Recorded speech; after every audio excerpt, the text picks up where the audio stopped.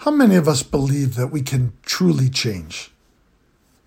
How many of us believe that we can truly change old habits and deeply rooted patterns of behavior?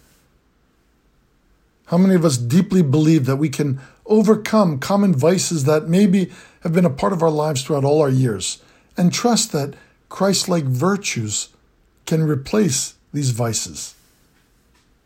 Do we sincerely believe it's possible to overcome the vices that St. John Climacus describes in his famous Ladder of Divine Ascent, to overcome lustful desires, our greed and love of money and possessions, our anger and quick temper, our gluttony, our despondency and hopelessness to change, our loose tongue that too often gossips and slanders others, our fears, our vainglory and pride and egocentric passions.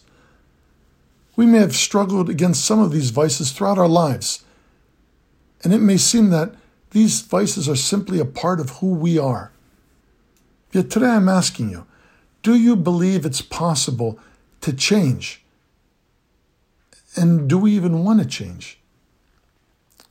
What about not only overcoming our vices, but actually growing in divine virtue?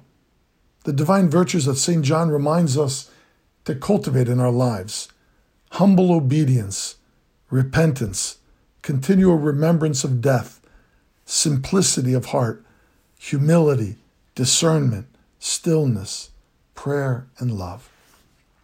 We've all heard about these vices and virtues, yet how many of us actually believe we can change at this stage of our lives, that we can overcome lifelong habits and vices while developing our character in new ways, filled with divine virtues?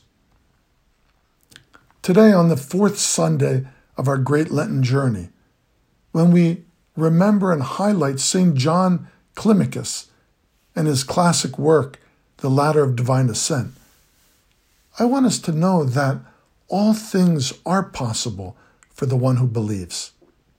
I want us to reflect on what we hear in today's gospel story, together with St. John's reminder of vices and verses in his divine ladder. First, in the gospel story, we hear about a father who brings his epileptic son first to the disciples and then to Christ himself. The father's desperate to help his son. He's close to despair. His child has suffered from childhood, coming close to a tragic death many times by casting himself in the fire and into water. So the father pleads with Christ, "If you can do anything, have pity on us and help us." Our Lord looks at the father with compassion and love, yet simply responds, "If I can do anything, if you can, all things are possible to the one who believes." To which the father of the child cries out, "I believe, help my unbelief." All things are possible to the one who believes. What a powerful exchange between the Father and our Lord Jesus. The Father is desperate and close to despair. His Son has suffered his entire life. No one has been able to help him, not even Christ's disciples. So the Father believes, yet he surely has doubt.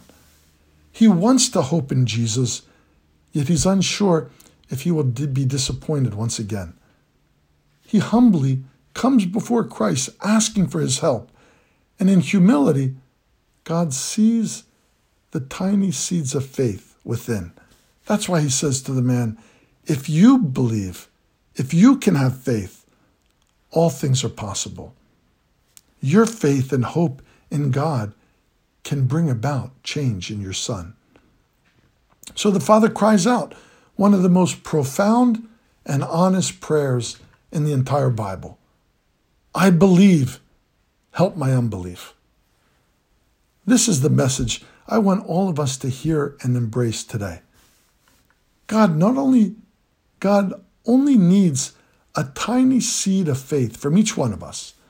If we hold on to a glimmer of hope and offer a spark of faith, Christ can perform miracles also in us. Now think about this Think about whatever vices we've struggled with our entire lives. The part of our personality we think can never change. The addictive and destructive behaviors that have become a part of who we are. For many of us, we listen to the subtle deception of the devil who says to us, you can never change. We believe this satanic lie that change is impossible. Yet here we see the danger of Satan's deception that will lead us to despair, to despondency, and to the belief that change can never happen. The good news of Jesus Christ, however, is that all things are possible for anyone who believes. Change can actually happen if we offer up to God our tiny little seed of faith.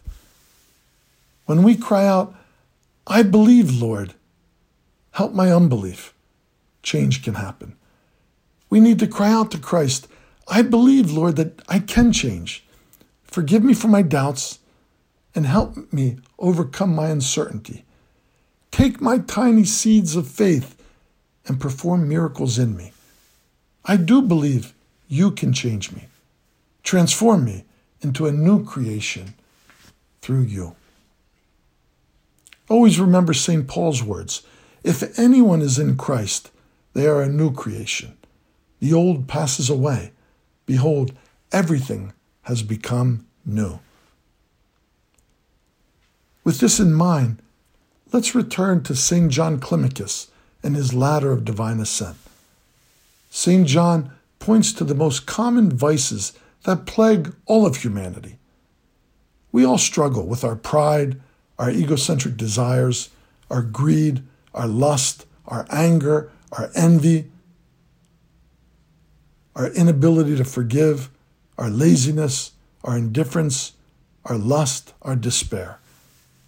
With whatever vices we struggle, we can bring our brokenness and our spiritual illnesses before Christ and say, if you can do anything, Lord, have pity on us and help us. And Christ will respond to us just as he did to the Father. Not me. If you have faith, all things are possible. When we believe and know that this change and transformation can happen in our lives, it will. When we humbly come before Christ and confess, I believe, Lord, help my doubts and help me overcome my unbelief. He will take our tiny seeds of humble faith and give us the strength and the power to overcome all our vices, transforming our vices into virtues, the virtues of love, humility, obedience, courage, repentance, simplicity, and stillness. All things are possible for the one who believes, and our tiny seeds of faith can lead us to become a new creation in Jesus Christ. Yet this journey of change and renewal of life comes only when we nourish the tiny seeds of faith. How do we nourish such faith? Well, when the disciples came to Jesus after the Father and his Son left, they asked the Lord, why couldn't we cast out this demon? Why couldn't we do the impossible? And Christ responded to his beloved friends, saying, this kind can only be driven out by prayer and fasting. So our tiny seeds of faith are nourished by sincere prayer and fasting, by the spiritual disciplines we're trying to practice during our great Lenten journey. When we offer our continual and heartfelt prayers to God, and when we use the tool of fasting in a proper manner, our faith will grow. So let us always remember, all things are possible for the one who believes.